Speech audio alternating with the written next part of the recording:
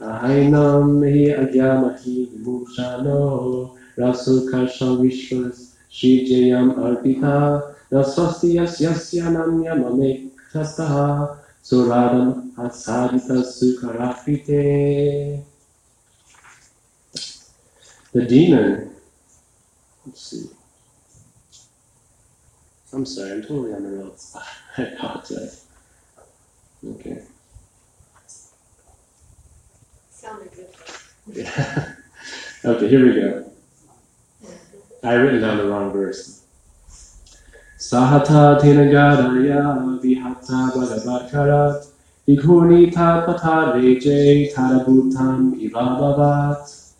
Struck by the demon's mace, however, the Lord's mace slipped from his hand and looked splendid as it fell down whirling.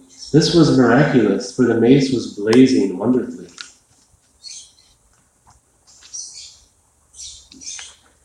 Even though the demon had an excellent opportunity to strike his unarmed foe without obstruction, he respected the law of single combat, thereby kindling the fury of the Supreme Lord.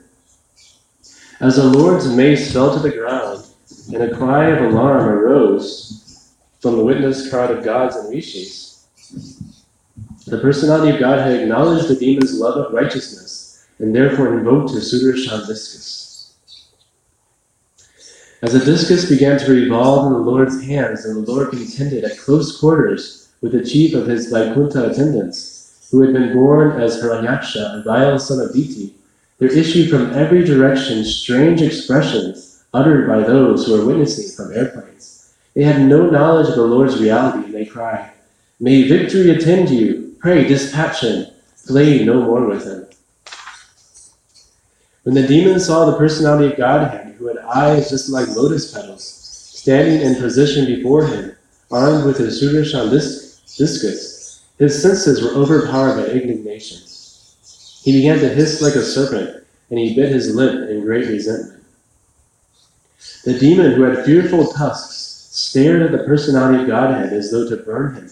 Springing into the air, he aimed his mace at the Lord, exclaiming at the same time, "You are slain!" O saintly Vidura, while his enemy looked on, the Lord in his boar form, the enjoyer of all sacrificial offerings, playfully knocked down the mace with his left foot, even as it came upon him with the force of a tempest. The Lord then said, "Take up your weapon and try again, eager as you are to conquer me."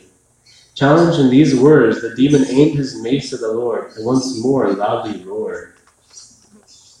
When the Lord saw the mace flying toward him, he stood firmly where he was and caught it with the same ease as Garuda, the king of birds, would seize a serpent.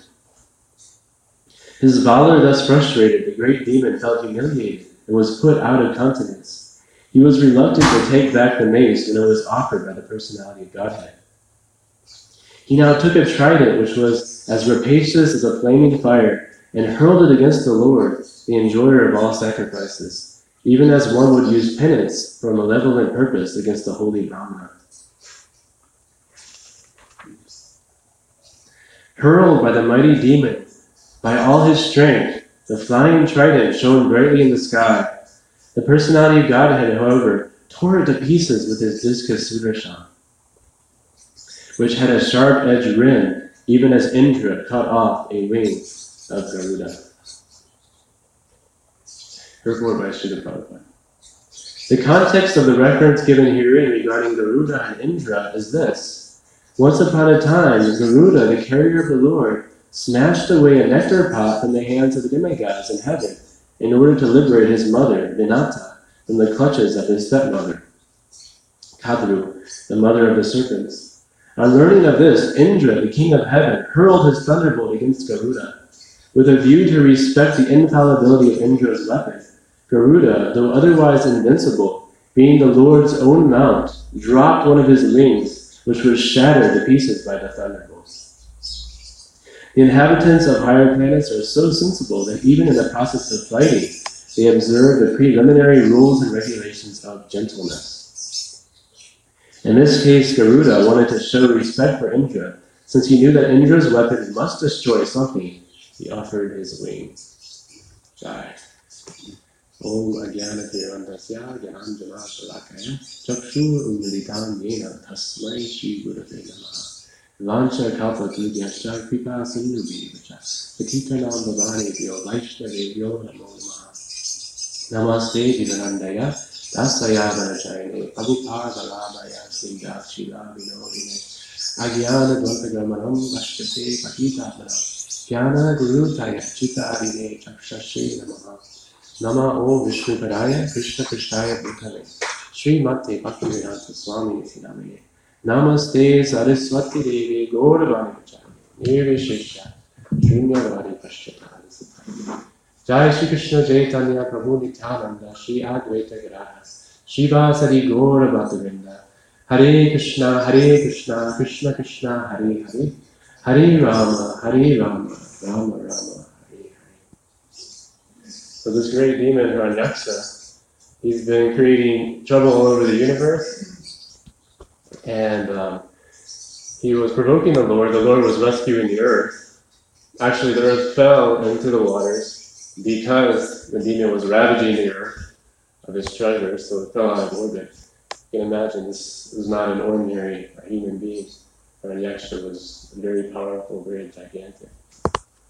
And so he's taunting the Lord as the Lord is taking Mother Earth, and the Lord is ignoring him and places it on the shore very gently. So then Hiranyaksha starts taunting the Lord more and more.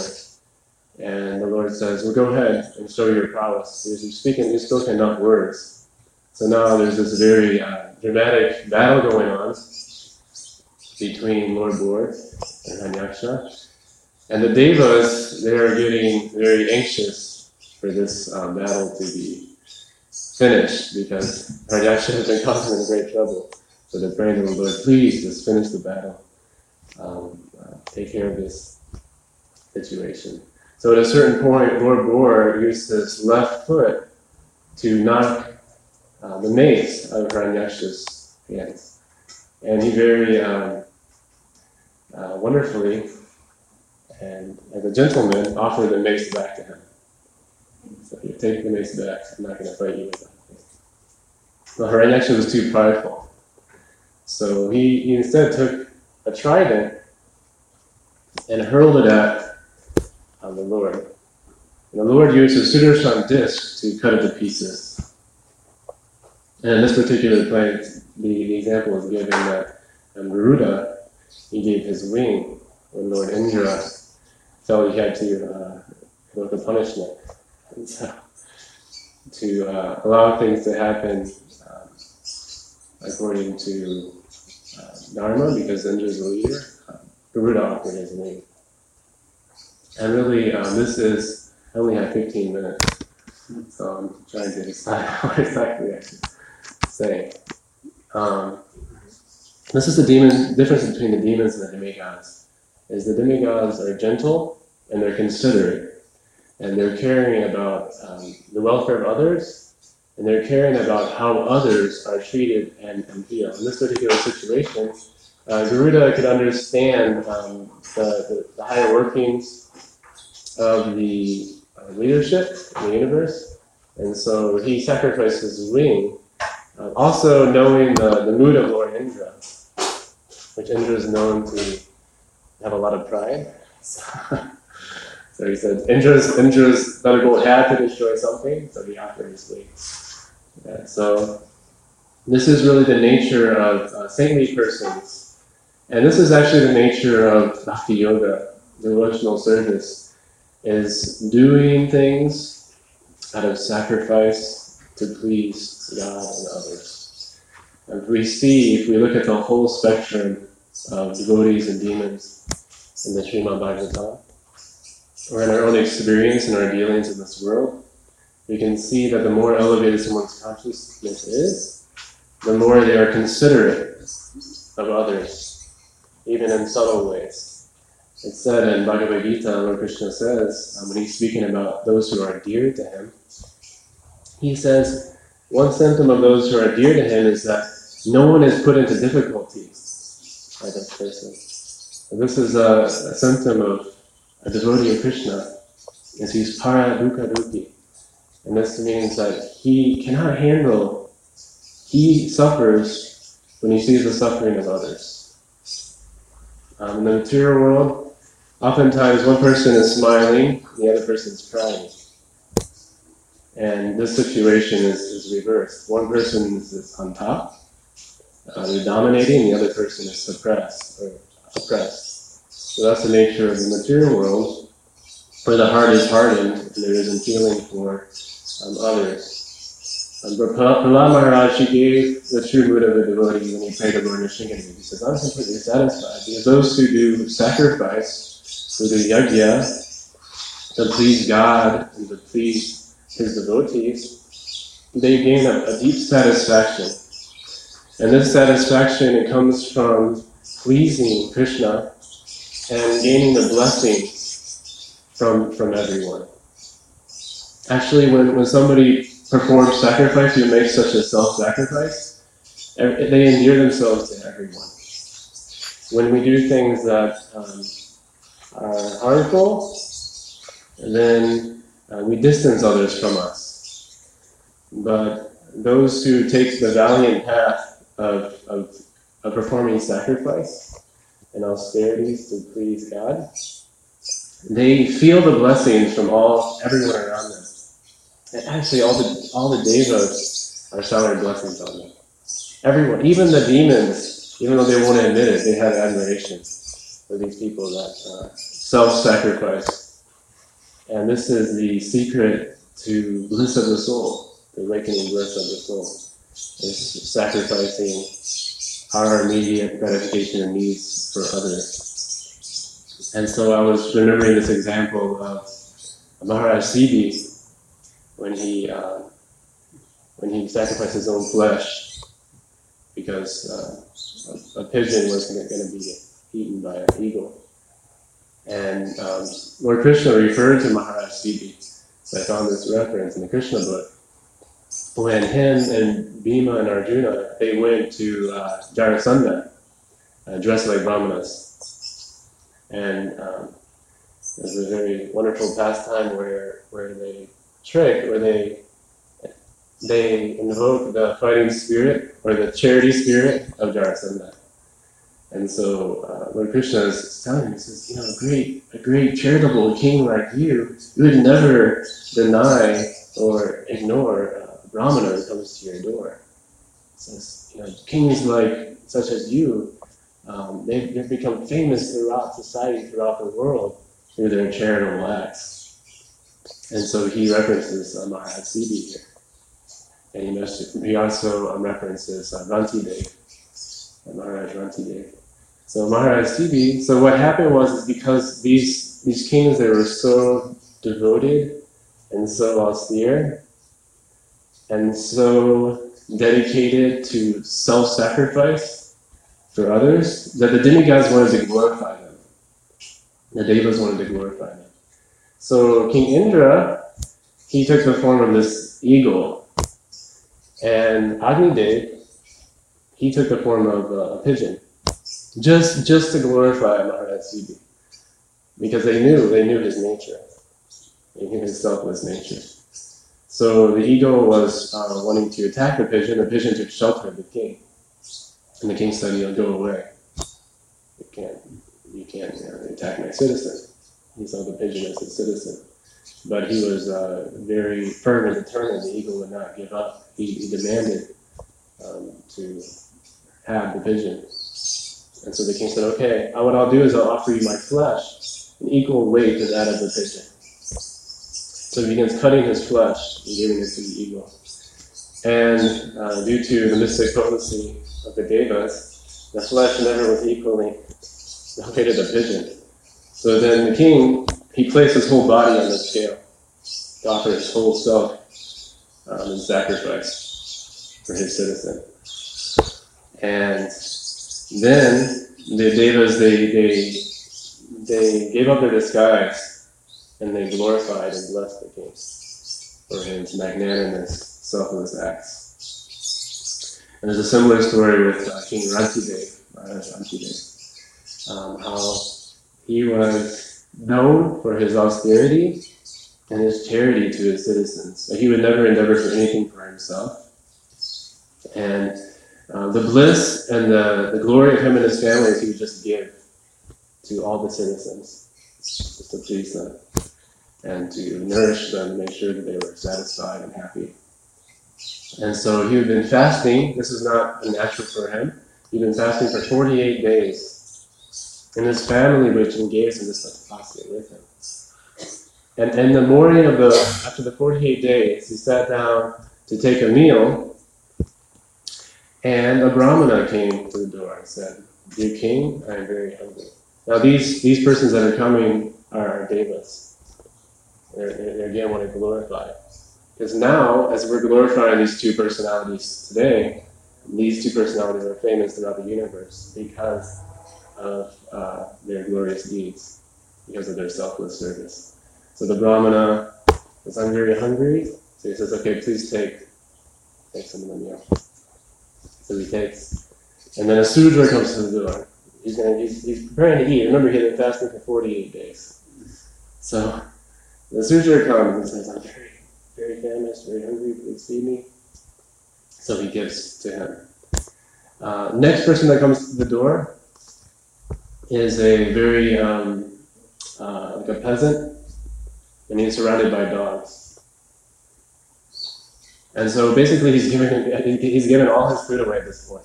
There's nothing left on the plate. And all he has left is some water. And he's very thirsty. He's getting ready to drink the water, and there's a knock on the door. And it's a chandala, the lowest class person, the dog eaters.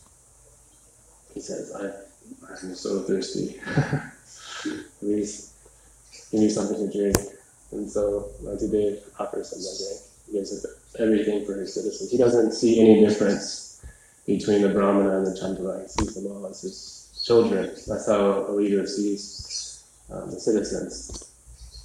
And so in this way, the Devas glorified Maharaj Dev. And so we actually see things upside down and backwards, as the Bhagavatam says in Kali Yuga. We see how, like especially, this goes on everywhere, but in Asia, a lot of these parents, they push their kids to have high achievement. And because their whole identity and their whole sense of worth is based on gaining wealth and fame, prestige, high skill in arts, things like this. When they don't fulfill that standard, then there's a very high rate of suicide that goes on. And many of these children, these teenagers, young adults, they just commit suicide. And this has kind of been well known now in Japan, especially. And so this same mood of sacrifice, when it becomes focused on something temporary and illusory, first of all, the endeavor gives no satisfaction. The endeavor is hollow and dissatisfying itself when you were seeking fame or prestige or profit. And then the end result is misery, it's depression. So we can see that the more we attempt to gratify our own senses, the more ultimately we feel empty and we suffer. But when we take on this mood of service, like throughout Vedic culture, all the great souls and all those who are followers of Vedic culture, there's a culture of charity and of sacrifice for others. Of course, this is can't be discussed in modern culture, but just thinking of the sati rite, we can't even fathom that in our culture. But this was something that voluntarily, in ancient times, it was not forced, it wasn't artificial. Voluntarily, the woman had such a mood of sacrifice to their husband, such love for their husband, that they could not handle being on the planet. It doesn't matter how much sense gratification they may have when their husband's gone. They cannot handle being alive without their husband. So voluntarily, this is a Vedic, not in Kali Yuga. I'm not recommending that. So this is just an example of this Vedic mood of sacrifice. They would give up their life for the purpose to be with their husband, because the husband is their connection to Krishna, to God. And so that was something in Vedic culture. And Even in this pastime, we have this famous pastime of Maharaj Ambarish, when the Rasa Muni came. Of course, usually we speak about the pastime in terms of not offending a devotee. And that's the most powerful lesson in this pastime. But just think about how Maharaj Ambarish thought about the situation. It's kind of the same type of mood of Mother Yashoda, that is called conflicting sevas, or conflicting duties. You're doing so nice duties to God, so nice service, that one service inflicts on another service. Like Mother Yashoda, she's nursing Krishna, but she has to stir the pot on the stove for Krishna. So this is wonderful. This is a wonderful life, when we have to do another service in the place of another service. This is ecstatic. So Maharaj Ambarish is thinking, well, I have to honor Ekadashi, it's the very deity of the Lord, so I have to break my fast during this particular time, drink water, but at the same time, I can't take food before my guests, and the Rasa Muni is here and he's bathing. So this is the way that the great souls are thinking. And this is the secret of our advancement in Krishna consciousness, is what devotion means ultimately is, yes, we follow sadhana practice, we have a science given by Srila Prabhupada, but that's meant to awaken this nature in us when we're simply acting out of self-sacrifice for God and others. And when we do that, just like the Goswamis, today we're celebrating the disappearance day of Srila Sanatana Goswami. And Sanatana Goswami, I was just reading a brief biography because I wanted to share something. Sanatana Goswami, he was known, of course, the Goswamis are known for their sacrificial service. And in Kali Yuga, that's spreading the glories of the Lord, the chanting of the Lord. See, it's Kali Yuga, and the benediction of the Lord is there, and we don't have to offer our flesh to do sacrifice. We don't have to do a CV day. We don't have to fast for 48 days, right? Because Lord Chaitanya came, and he gave us a process of sacrifice that's ecstatic. Chant, dance, and feast. That's all he demanded. That's all we have to do. Just chant, dance, and feast, and share with others.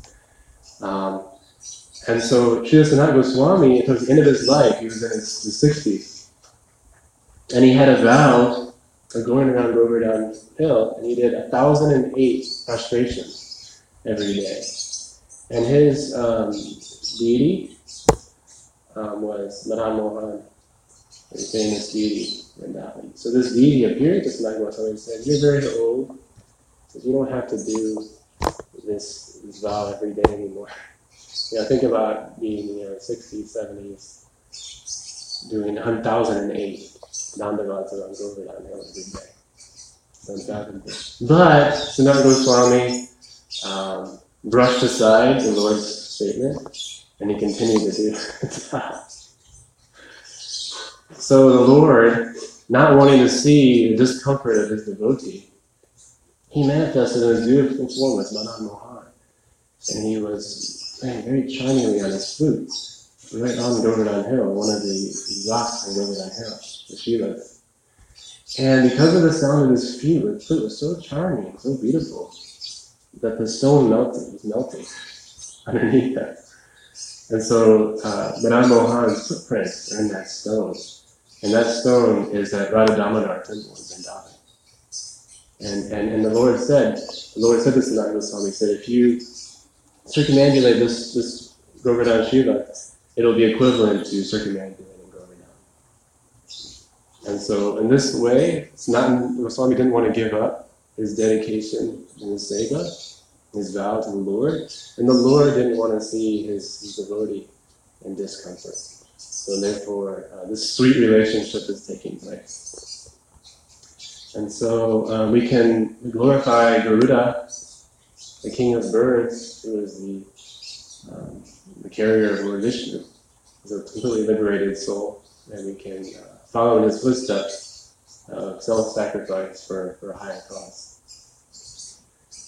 So it's 8:31, and some appointments this morning. Anybody has any questions? Take Prasadna? Okay. Srimad Bhagavatam ki jai. Srila Prabhupada ki jai. Mm.